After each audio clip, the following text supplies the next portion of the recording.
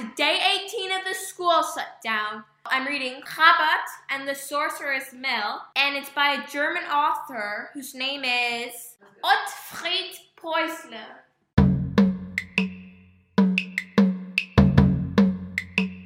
Here's the New Year's has passed. 12th night is almost here.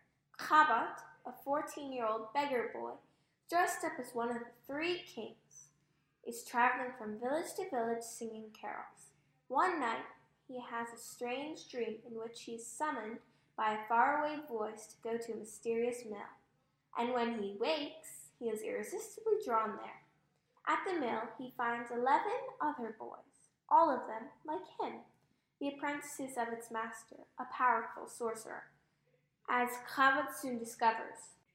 During the week, the boys work ceaselessly, grinding grain, but on Friday nights, the master initiates them into the mysteries of the ancient art of arts.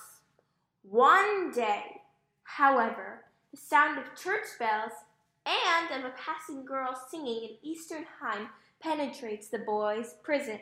At last, they hatch a plan that will win them their freedom and put an end to the master's dark design.